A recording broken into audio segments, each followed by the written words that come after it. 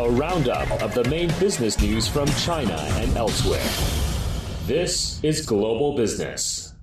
And from CGTN headquarters here in Beijing, this is Global Business. I'm Lily Lu. Coming up in the program, openness and cooperation. World leaders, financial and business executives, and academics gathered in Guangzhou for the International Financial Forum of the weekend. And we found out what's being discussed.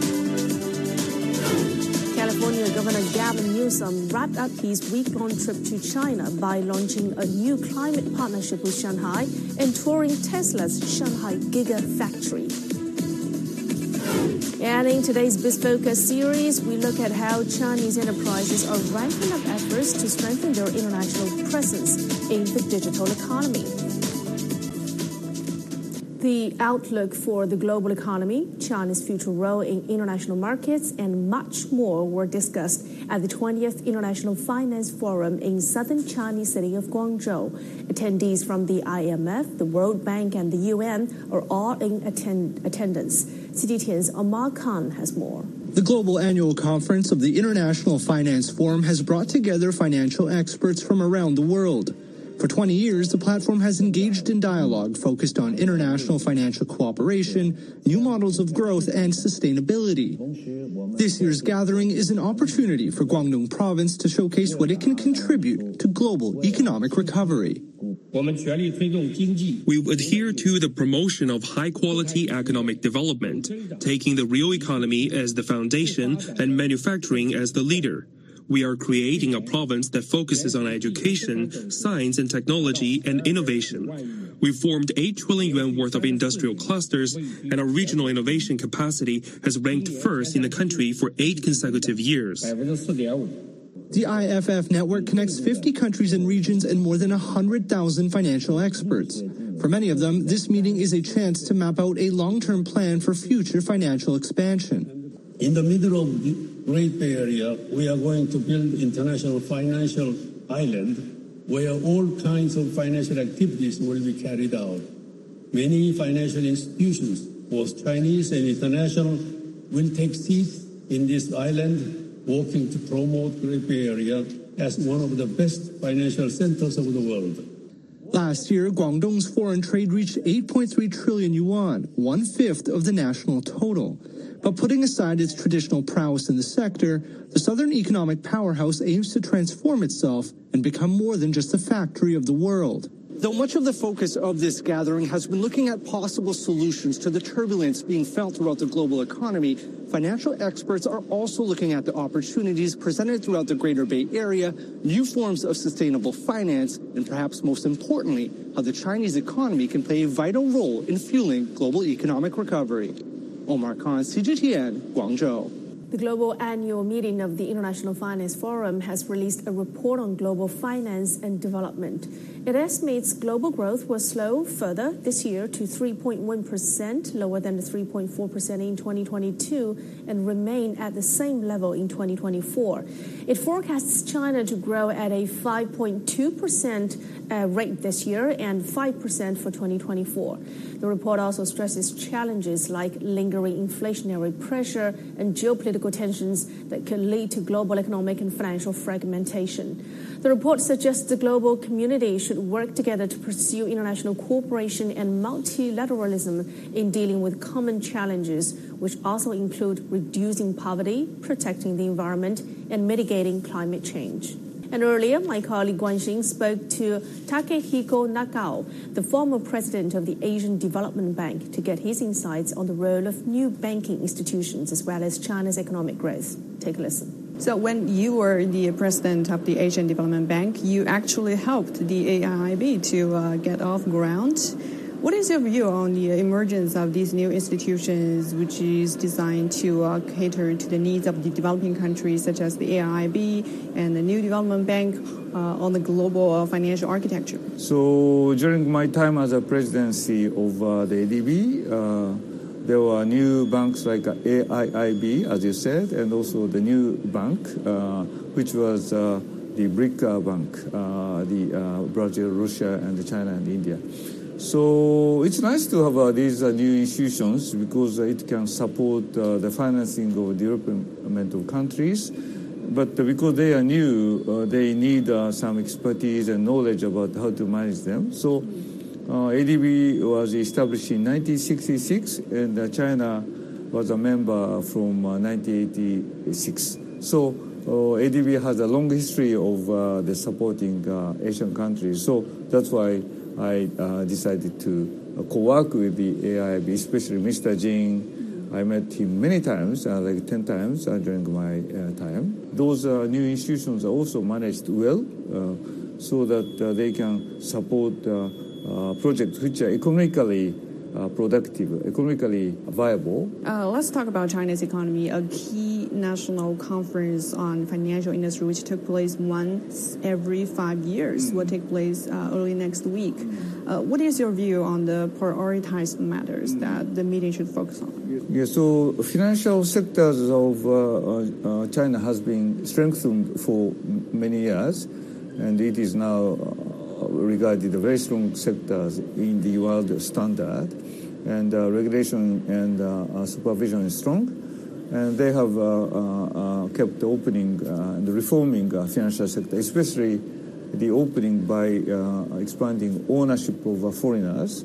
So it has made progress, but at this moment the financial sectors are also faced with the challenges from real estate kind of issue. Overall, the financial sector of China has made a progress, but at this moment they face challenges, and how to solve these issues in a very, positive way, I think that should be discussed also.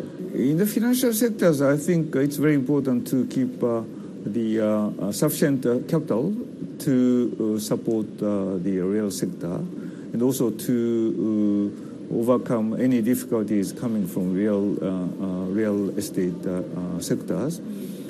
But at the same time, about China overall, I think China has had a miraculous growth for years.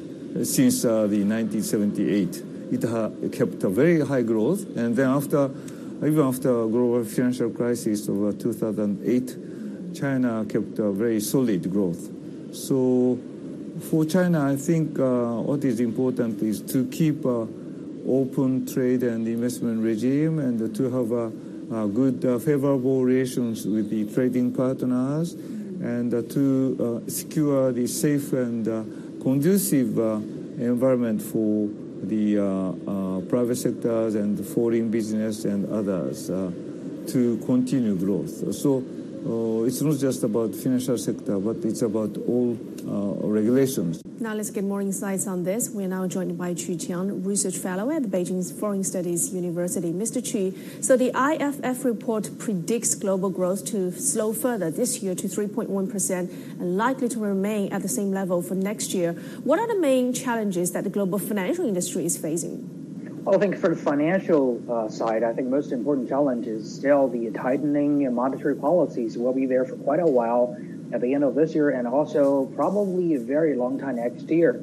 America is still having high inflation, and Europe is still in a very high inflation, which means it's going to be with the tightening monetary policy for quite a while.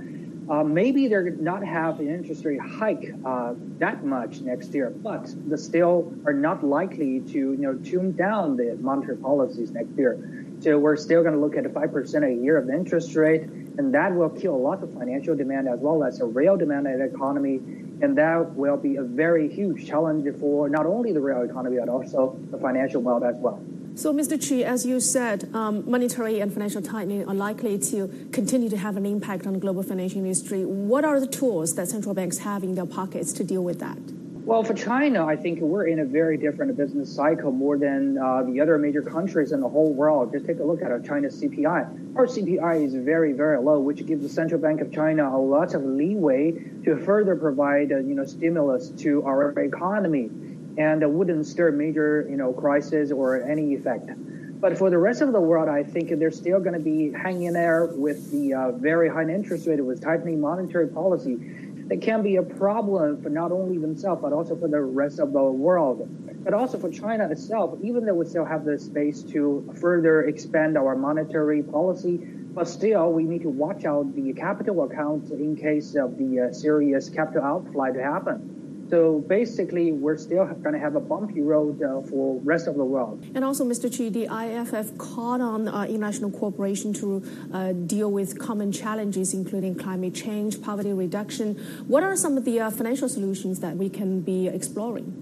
Well, I think the current problem is that we still do not have the effective demand in many areas. And also for the traditional growth area, we also see the surplus of the supply, or we have the choke point in the supply chain because of geopolitical conflicts and for other reasons. Right now, I think more importantly is for everyone to work together, find out effective demand and for the future growth. For example, green development, the digital economy, and the Belt and Road infrastructure project that can support our common, future demand and the future growth potential. China is doing something in this area already. For example, in AIIB and also in the Belt and Road Initiative, we are one of the few forces still supporting the rest of the world with a reasonable interest rate and with a certain amount of the loans to support the future demand and the future growth. So that in case, maybe in another 5 years or 10 years, we're going to see some other major market happening in the rest of the world, like what happened in China in the past 20 years.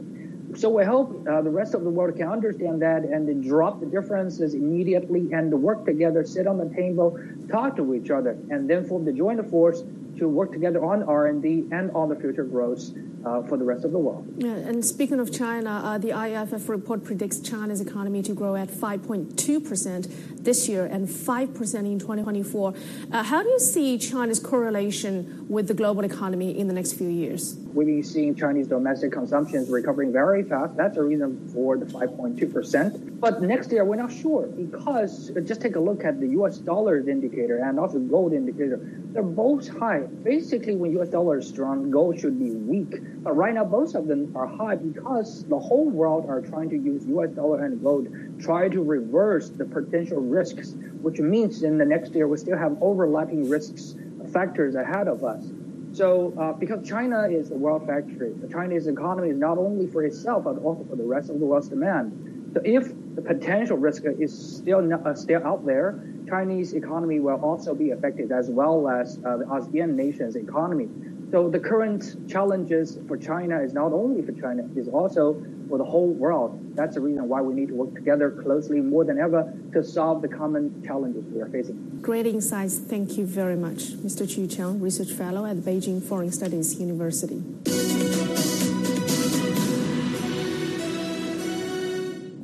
California Governor Gavin Newsom and his delegation have wrapped up their week-long trip to China in Shanghai. Newsom's last visit to Shanghai was in 2005 when he was the mayor of San Francisco. On this trip, he visited Tesla's gigafactory. Chen Tong reports from Shanghai.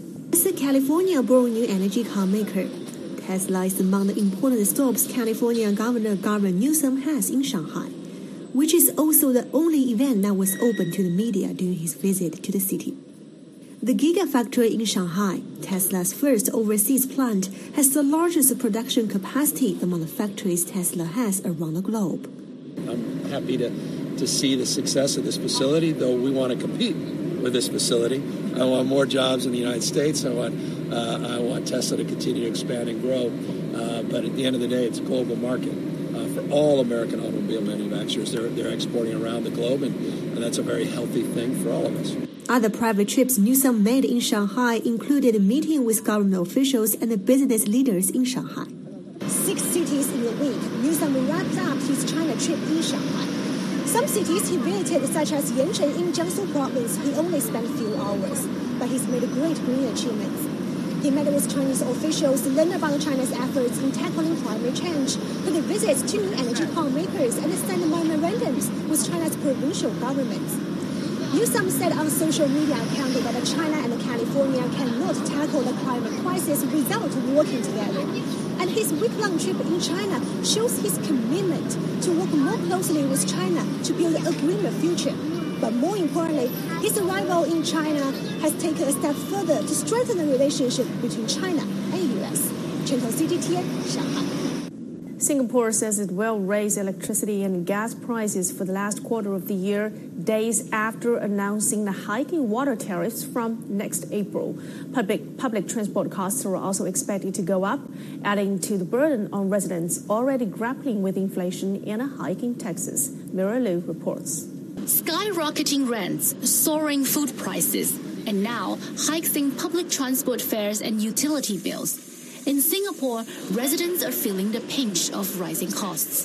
Buy a few things and all general milk, the noodle packet, the vegetables, all are going up. Even for like holidays, we are also reconsidering locations that we go to, duration of time. Experts know that these hikes are unavoidable.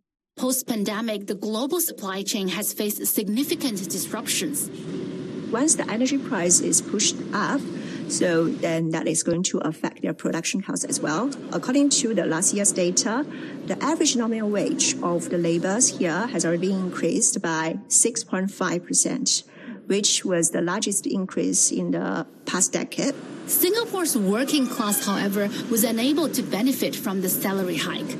Held back by inflation, real wage growth saw a mere 0.4% increase, the smallest rise since 2012. Experts say thanks to higher-than-expected taxes collected from stamp duty and GST, the government has decided to give back and help Singaporeans cushion the impact of rising costs. The city-state has recently announced a support package of 1.1 billion Singapore dollars, or about 800 million US dollars. Together with previous measures, all eligible Singaporeans will receive up to 600 US dollars in cash by the end of the year. Whether more such payouts and rebates would be needed in the future remains an open question. But in the meantime, another major concern for Singapore is how high prices will impact its attractiveness as a tourist and events hub. Do you say, let's go Bangkok because it's far more cheaper? It's really then a consideration that everyone looks at carefully. So each pitch always has been Singapore, or whether you're living and working here, Singapore will never ever be the cheapest place. But we want to ensure when you come, you have this experience. High cost of living isn't unique to Singapore, but its reliance on imports makes it vulnerable to external disruptions. Analysts remain confident that the city-state's reputation as a safe, politically stable destination and the government's ability to step in and help locals financially should hold it in good stead in the near future. Miro Lu, CGTN, Singapore. And shifting gears to Europe, where the rising cost of living is hitting people hard when they do their weekly shopping. Prices for many household staples remain stubbornly high, driven up by inflation. But there is another problem as well as shrinkflation. That's where the size of a product is reduced, but the price is not. One French supermarket chain has decided to highlight the issue in a bid to keep customers informed. John Bever reports from Paris. Like many other countries, in France, some things are smaller than they used to be. But for those doing their weekly shop at Carrefour, they're being warned about it. Signs have been put up next to a range of products. This one warns that the iced tea being sold has got smaller, but the amount being charged by the producer has gone up. Dans une période d'inflation où c'est extrêmement contraignant. In a period of inflation where it is extremely restrictive for customers, they have an expectation from the brands they frequent, which is to demonstrate very high transparency and above all to support their purchasing power. But when there are manufacturers carrying out shrinkflation, in other words, they carry out hidden inflation, we consider that there is a lack of honesty towards customers and that the customer can be deceived because the product appears to be exactly identical to the previous products they used to buy. The warning signs were first put up next to more than 25 products in September. It's the latest battle between sellers and their suppliers. Some of the major supermarket chains here have accused food manufacturers of keeping prices higher than they should be, claiming prices have risen faster than costs. Consumer rights groups in France have long been concerned by changing weights and labels and what they see as efforts to deliberately confuse shoppers. They're urging caution and encouraging people to shop around. As always, it's up to the consumer to be vigilant, the same as with inflation. It's the consumer themselves who's making the decisions. It's up to them to be truly vigilant, to check that they can monitor price developments, knowing that shops do not all have the same pricing policies, and that you can always go to another shop. Perhaps you'll find the same products cheaper. Food manufacturers have said costs have risen for everything from raw ingredients to transport and claim they're doing all they can to keep prices down. Inflation in France is expected to be around 5.5% for 2023 as a whole, meaning food prices are unlikely to drop anytime soon. But these warnings of shrinkflation should at least let shoppers know when things are smaller than they seem. John Beaver, CGTN, Paris.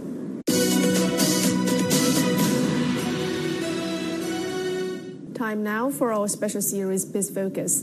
The digital economy has become an important engine for stabilizing global economic growth, and many Chinese enterprises are looking for opportunities to expand overseas in this area. And in today's Biz Focus, my colleagues Aaron Liu and Zhu Zhu will find out how some Chinese enterprises have ramped up efforts to strengthen their international presence in the digital economy. Biz Focus, feeling China's economic pulse. China has established a national data bureau to actively promote the construction of the data element market and facilitate international cooperation in digital technology. Our reporter Aaron Liu interviewed a trade delegation from Bahrain. They hope to accelerate local industrial transformation through cooperation with Chinese technology companies. Take a look. The digital economy has emerged as a vital engine for ensuring stable economic growth and driving transformation. Recently, Bahrain's minister led a delegation of senior government and business representatives from Bahrain to visit Chinese companies. We look for both investment in Bahrain and investment outside of Bahrain into China. Today we visited a company which has benefited from Bahrain investment into them in the ICT sector. And likewise, we look for Chinese investment as foreign direct investment into Bahrain. Terminus Group has ingeniously crafted urban planning and management solutions centered around green, efficient, and market-oriented technologies. Previously, we mentioned that digital personalization was mainly focused on the production process, but now in the context of the digital economy of the Internet of Things, we actually mean that customization needs to be considered for the entire ecosystem. Only then can we achieve our comprehensive goal of low carbon. There's a heavy focus on artificial intelligence right now, and we're currently studying and assessing how best to use it to serve our objectives and needs nationally. And AIoT solutions and services, Terminus Group successfully facilitated the digitalization of events, showcasing its capability by supplying over 150 robots to the organizers.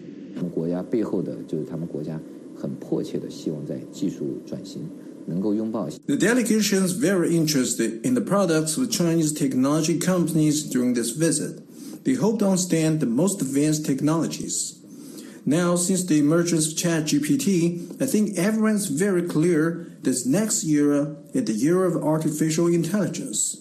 Digital technology has changed the world. The two sides engaged in discussions on topics such as digital infrastructure development, high-end manufacturing, and exchange and cultivation of technology talents. While at present, achieving breakthroughs in foundational technologies such as advanced chips, system software, and critical equipment is of paramount importance. In 2022, China's digital economy grew to over 50 trillion yuan, accounting for more than 40% of the country's GDP. Our reporter Zhu Zhu reports on the 2023 annual China Global Think Tank Innovation Forum, focusing on international cooperation in the digital economy. Take a listen. With the rise of a new round of the global technological revolution, the digital economy has become a driving force for global economic growth. During the 8th China Global Think Tank Innovation Forum held in Beijing, participating experts said that the digital economy inherently possesses a global nature and called for enhanced international cooperation. We need to promote inclusiveness. This is not just about the EU, China, and the US. This is about India, this is about Brazil, this is about all those countries in the South. To boost international digital connectivity, industry insiders said working together to have common standards, regulations, and governance is urgent. Right now, EU has its digital standards, US has its digital standards, China has a digital standard. It's all not connected. So we need a common standards that so China, US, and EU, be the three largest digital economy in the world, has to work together. A starting point would be to try to have the same standards, or at least have broad guidelines where we agree. In addition, digital economy boom has both pros and cons. Data leak is one of the issues. Many experts are calling for upgrading laws and regulations to ensure data security. We see, even between the EU and the US, that we have difficulties in finding an agreement which will not be challenged in the courts, as it has been the case several times in the last years. So it's clear that if we want to extend that even further on a totally multilateral basis, we need to bring something to the table. To enhance digital economy cooperation, China has built the Digital Silk Road and worked with 17 Belt and Road partner countries. Experts concur that these initiatives help developing countries to propel their digital economy. I think the global south, developing countries, are lacking the digital infrastructure. And China has, for example, China has the 70% of global 5G stations. Digital Silk Road is a great way to helping developed countries to elevate together. And I think China is open, China is ready, and China certainly would very much work together with all the community, international community, to implement. Attending guests also stressed that sustained efforts are required to achieve consensus on core principles in developing digital economies and to create an open framework for international cooperation. Zhuzhu, CGTN, Beijing. And with that, I'm wrapping up this edition of Global Business here on CGTN. I'm Lily in Beijing. Thanks for being with us. Up next is The World Today with Saturn. Bye for now.